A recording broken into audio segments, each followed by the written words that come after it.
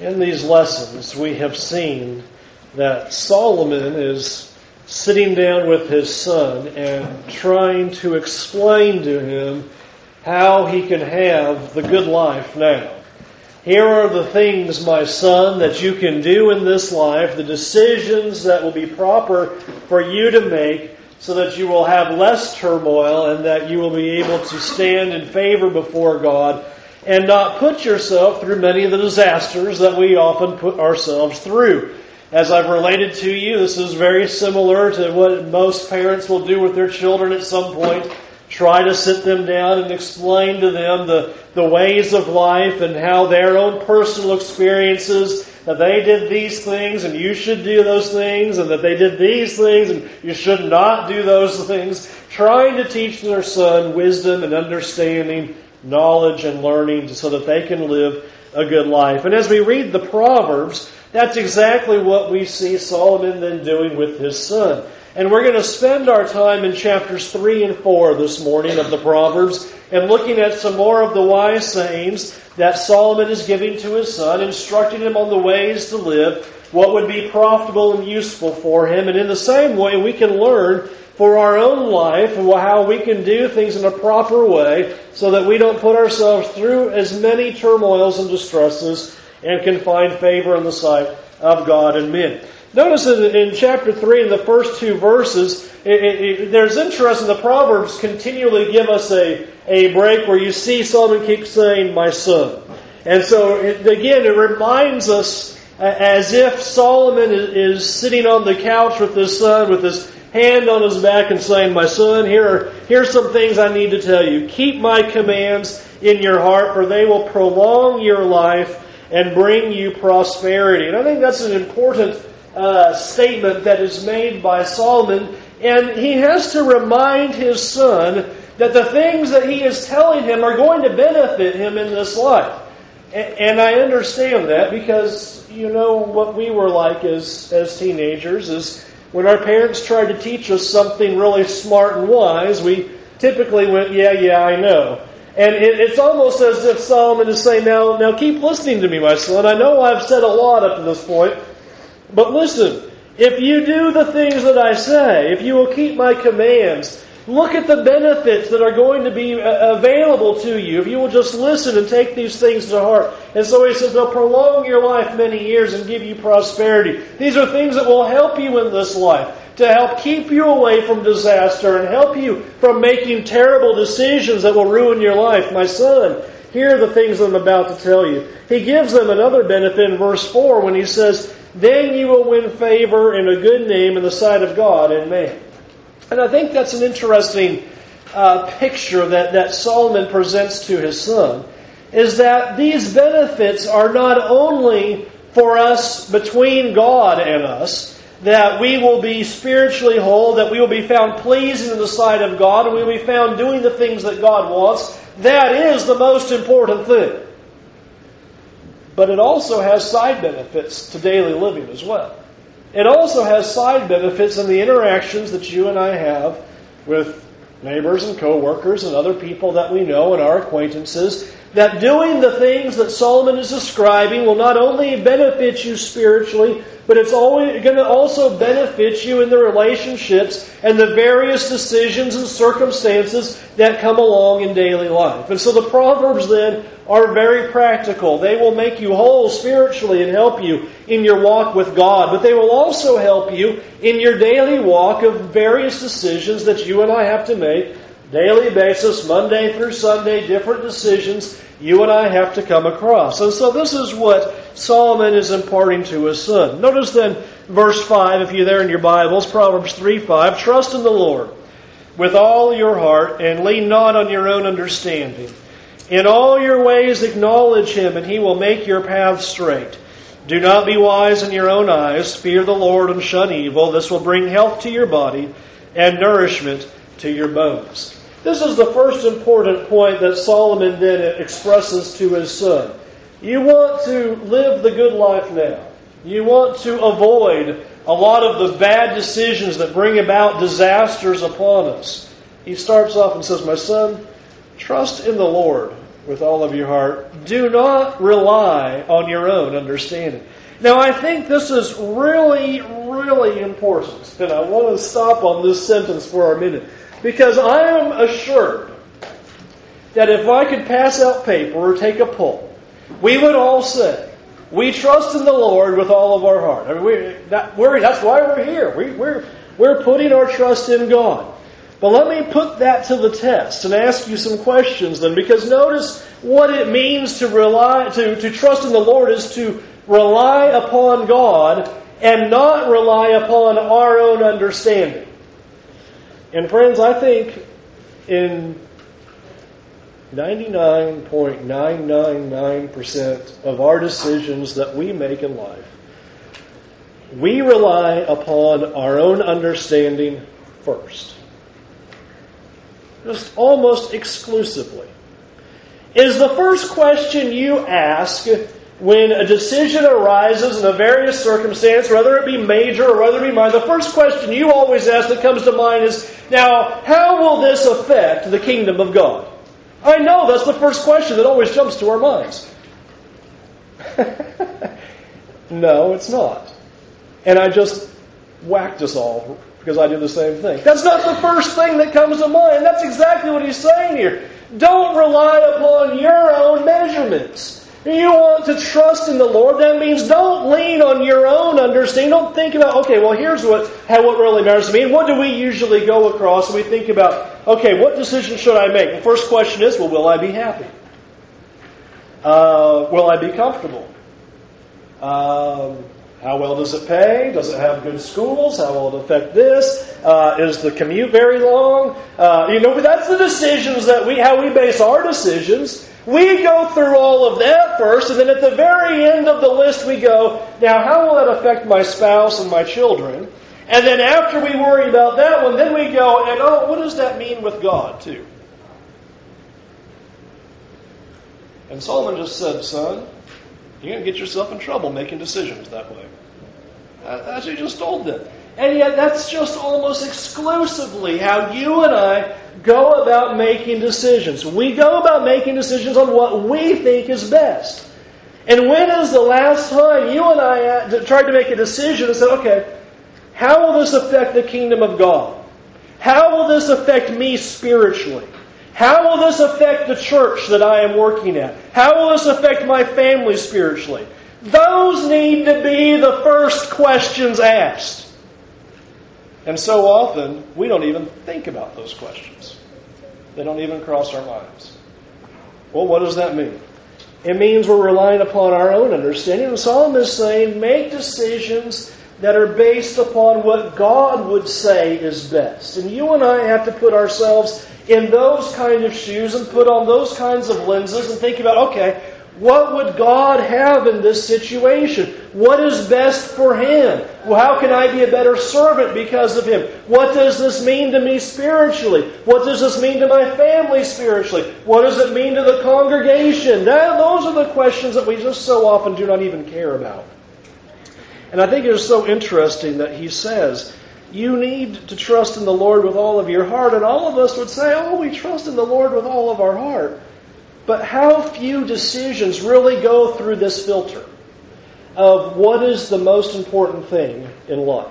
And that has to be our spiritual souls here. That has to be what we think about first and foremost. And so often that is the last thing we want to consider. And so many decisions that you and I make, be small things, be big things, so many of the decisions that we make do not take that into consideration. We would do a lot better just in general with our own fight against sin and against temptation and against Satan if we thought more like that. Adultery would be a lot more difficult if the first question I asked, now how would that affect me spiritually and affect my family spiritually and the church and the kingdom spiritually? But that would be an interesting filter. But that's not what we think about. How does it affect me? What makes me happy? What makes me comfortable? And what Solomon just simply laid out to his son, I can just imagine him sitting on the couch and he's just kind of pinching him here and saying, son, don't think about yourself when you're making decisions. Trust in the Lord and lean on His understanding. And notice that ties right into the next verse in verse 6. In all your ways acknowledge Him. If I can just say it this way, every decision that you and I make needs to glorify God. Acknowledge Him in every step. And notice He says, if you acknowledge Him on all your ways, He will make your path straight. So He's saying, if you will choose this path, if you will acknowledge God and recognize He is the priority, that my decisions have to revolve around what is in God's best interest, what is in the spiritual best interest, if you will make decisions that will glorify God, and not simply for my own comforts, my own desires, my own wishes, my own wants, He says, God will make your path straight. God's going to stay with you through life. You're going to be able to walk with Him if you make those kind of decisions. And so I would just say it this way as well. Every act, every decision, and in every circumstance, regardless if we're in good times or if we're in bad times, every act and decision should reflect our utter dependence and complete dependence upon God. It should just be visible. Every decision that you and I make, it should reflect that we are depending upon God, that we're relying upon Him all the way. And that's what Solomon is asking his son to do. Don't just rely upon your own knowledge and your own wisdom. Don't do that. Because you and I think about the physical too much. We don't think about the spiritual enough. And so think about the things of God, which ties into the next point of verse 7, which I think as Solomon goes through this, I don't know, I see my dad working. That's what cracks me up as I read this. You know the reason why we don't trust in the Lord with all of our heart. And why instead of asking the questions that are the most important about, okay, what's the effect that this would have in the kingdom of God? What effect would this have on my soul? What effect would this have spiritually upon my family? The reason why we don't ask those questions is because of the next verse. He says, do not be wise in your own eyes. The reason why we don't ask those questions is because we're so stinking smart. We've got it all figured out.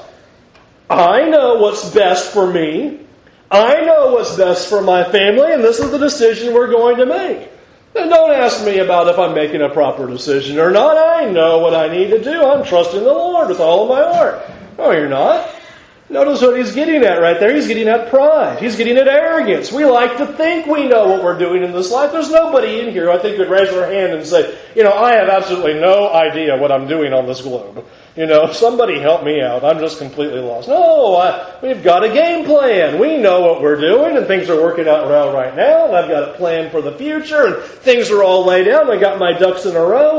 We've got it all figured out. Solomon's saying, don't be wise in your own eyes. Don't be so arrogant.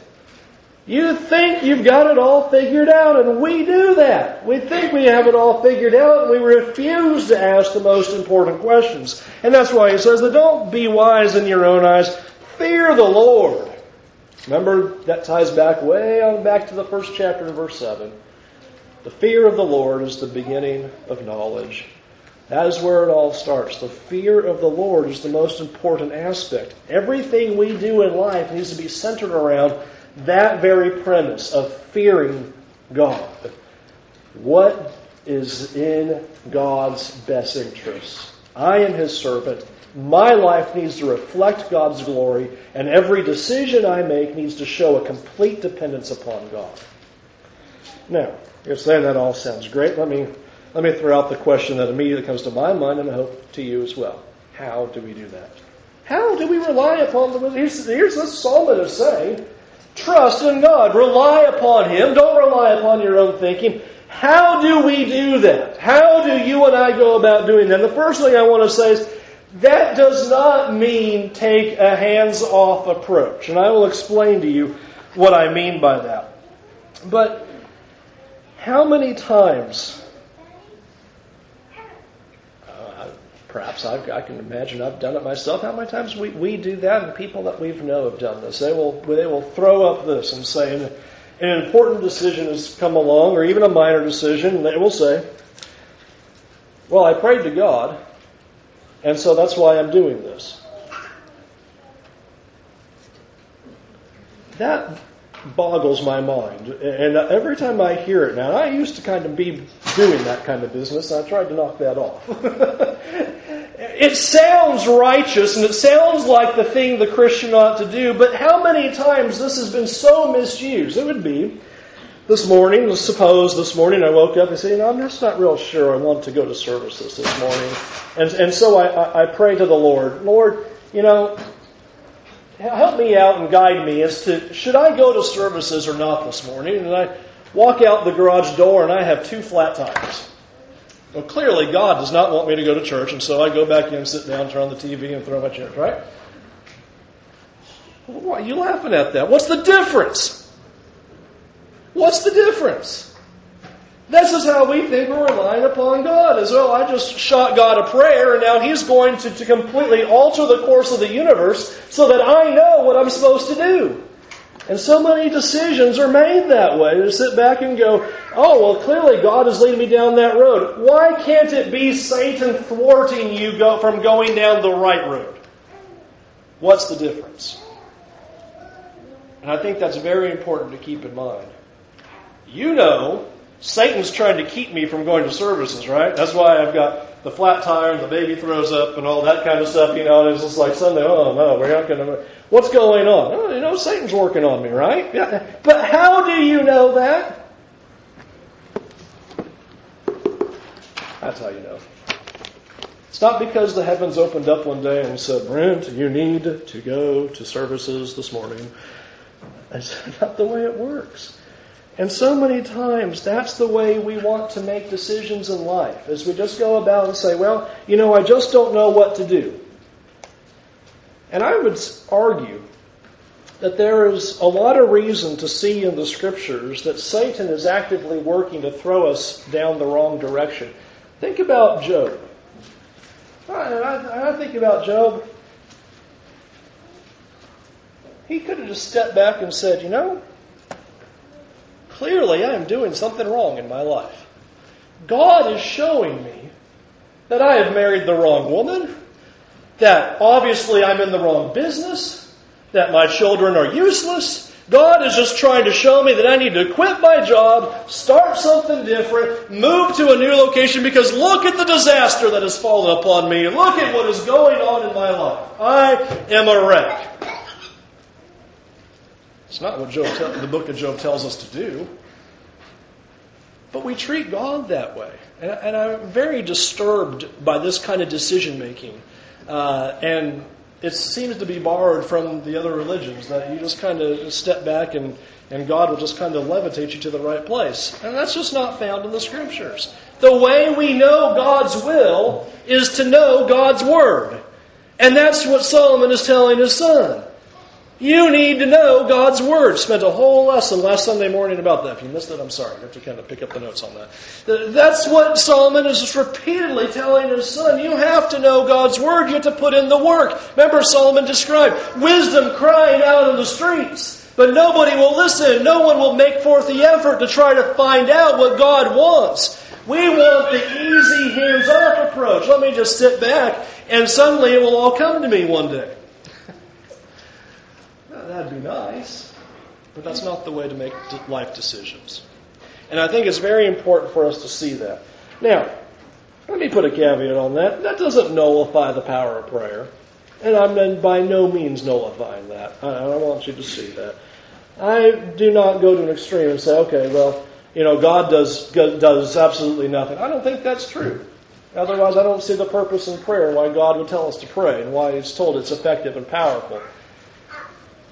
But the point is, God never told you and I to say a prayer, sit down on the floor, and then see what happens to us.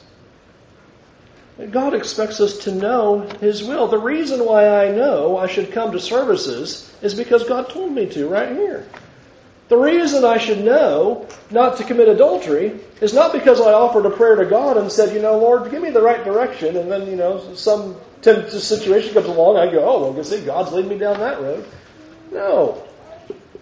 Because God said so.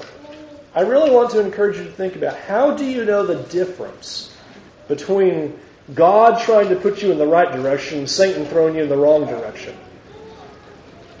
I will submit to you, there's only one way to know. There's only one way to know. How do you know the difference? Except you know the Word of God. And that's what Solomon is impressing upon his son. You need to know God's will to make it through life. And to know God's will means you need to know God's Word. And that's what he points out earlier as we talked about. The Lord gives wisdom, and from His mouth comes knowledge and understanding. So trust in the Lord. But watch how you trust in the Lord. Trust in the Lord the way God advised you to trust in the Lord. Yes, you rely upon Him with all of your heart. You ask the proper questions in a decision. Is this what God would have me to do? This is good for the kingdom of God? Is it good for me spiritually? Is it good for my family spiritually? These are the important questions to ask. And the only way to know that is to know God's will. The second thing is in verse 9. Honor the Lord with your wealth, with the first fruits of all your crops. Then your barns will be filled to overflowing, and your vats will brim over with new wine. I really like that passage. It is interesting to me how the Old Testament is filled with teaching the people of Israel to only give God your best and to only give God the first fruits. Just repeatedly telling them you could not go out to the pen one day and, there's a lamb, and man, that lamb ain't going to make it more than a couple of days. That will be a perfect offering before God because, that one's not going to hurt any. No sacrifice there. We know the lamb ain't making it till next Saturday. So let's just pull that one out and offer that before God. God was demanding a sacrifice. That's what a sacrifice means. You have to give something up. And so it had to be your best. It had to be valuable. It had to be without blemish to make that sacrifice before God. And notice what Solomon is telling his son here is honor the Lord. How do you do that? By giving God your best. By giving God the things that are first. Unfortunately, we give God the leftovers. Maybe you all are big leftover fans. My wife knows that. Just make enough to make it for the leftovers. I'm glad for the microwave and all, but it just isn't the same.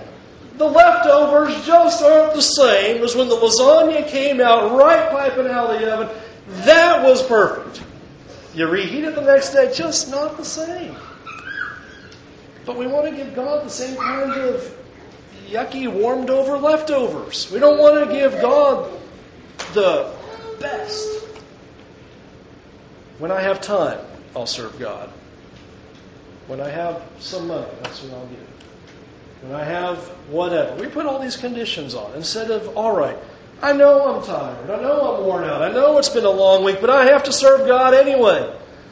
I'm going to give God my best. I'm going to give Him my best in all my effort, my best in all my time, my best of my mind, of my spirit, of my soul. All of these things I'm going to give before God first. And that's what God is asking. He does not want warmed over leftovers from us. He gave up everything.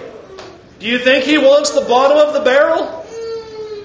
And that's what He's trying to tell His son here. You honor the Lord with your wealth, with the first fruits of your crop. And I want us to see something. We're honoring ourselves when we give to ourselves first. Recognize, we feel real good. I gave God the leftovers. That's good, right? No. Because what you've really done is you've honored yourself first. What you have said is, when I take care of all of my wants, wishes, and needs first, if there's anything left over, Lord, I'll give it to you. Oh, I'm sure He's very excited about that. As much as I'm excited about 3-day-old lasagna out of the microwave. No. God is not pleased. And that's what He's saying here, is recognize that God demands the best. And how many scriptures talk about how God will take care of us? He puts it here in this passage of verse 10. Then your barns will be filled to overflowing, your vats will brim over with new wine. I don't believe Solomon is saying, if you give X amount of dollars, God's going to put it right back in your wallet. Hold it up in the air, it's going to feel heavier. Well, it's going to feel heavier because your arm's getting tired. But it's not, it doesn't say that God's going to just, But He did say, He'll take care of you. Remember what we started back in? Trust in the Lord with all of your heart. Remember what He started with His son with? Do we really trust God enough to give Him the first and the best? And I think that identifies usually where our weakness is we really, quite honestly, don't believe that God is going to take care of us. I have to take care of myself first. Because, how would I live if I don't do that? Now, I already talked to you about hands-off approach. Now, please don't go do hands-off and say, okay, I'm going to give him everything and expect God to do something. No, we just dealt with that. That's not part of the picture either. But he is saying, give God first, he'll take care of you. He may not give you mansions, but he'll take care of you. And you and I have to trust that.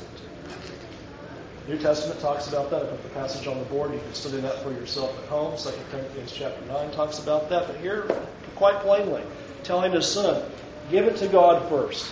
It's the most important thing you do. He'll take care of you in this life. Notice in verse 13, he continues on.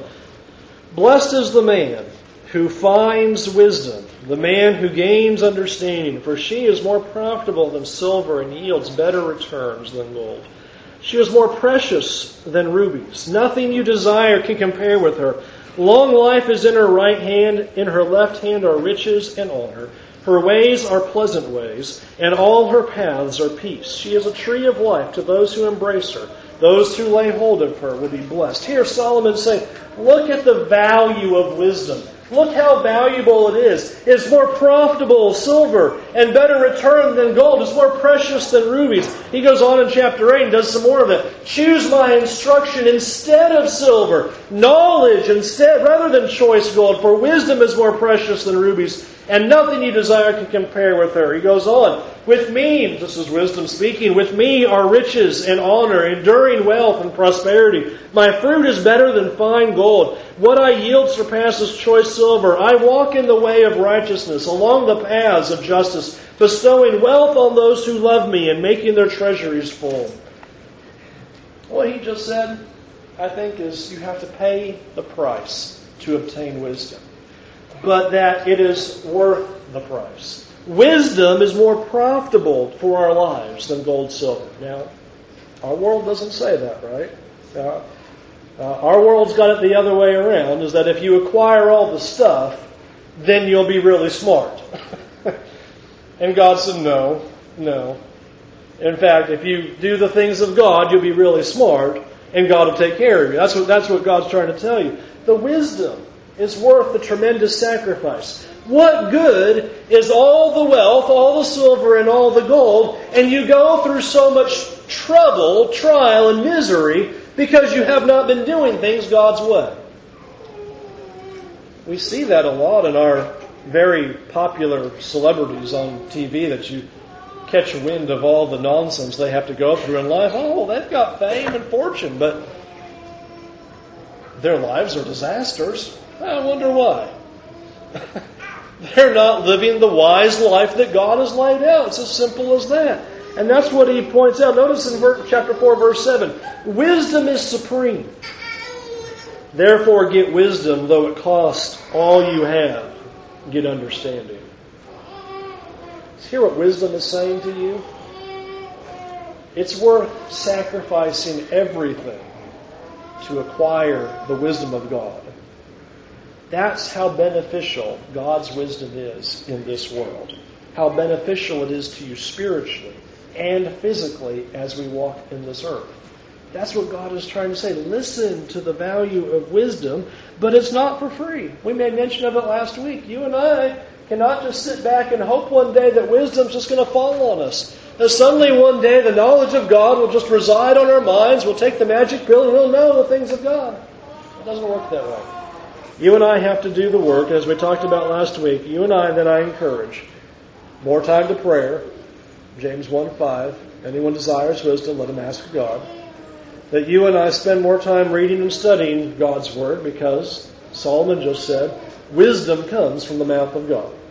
Well, friends, God has spoke quite a bit.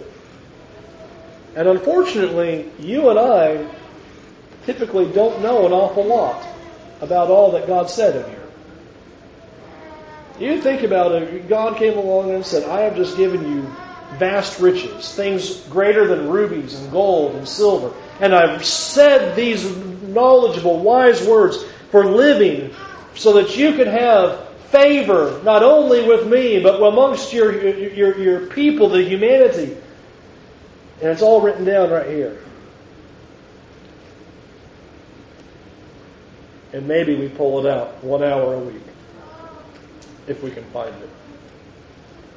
It's running around in our trunk somewhere, and who knows when's the last time we used it. That's what God saying. God is saying, listen to me. Listen to what I'm trying to tell you. Make every effort to be found pleasing to God. Ecclesiastes 2:26. God gives wisdom to those who are pleasing to Him. So God has told us how to live the good life, and you and I have to redirect our minds to what we need to be doing while we are alive. And I love how he concludes chapter 4. Above all else, guard your heart, for it is the wellspring of life. And this is a jump point, Lord willing, to what we will look at next week, because he moves into chapter 5, 6, and 7, which talk about the traps of sexual morality. And so he warms up to this by saying, to live the good life, you better guard your heart and realize that it is the source, it's the fountain of life. And unfortunately, we don't guard our hearts very well. We allow all the things of the world to become so much more important than the things of God. You and I cannot let our hearts become infiltrated by the things of this world.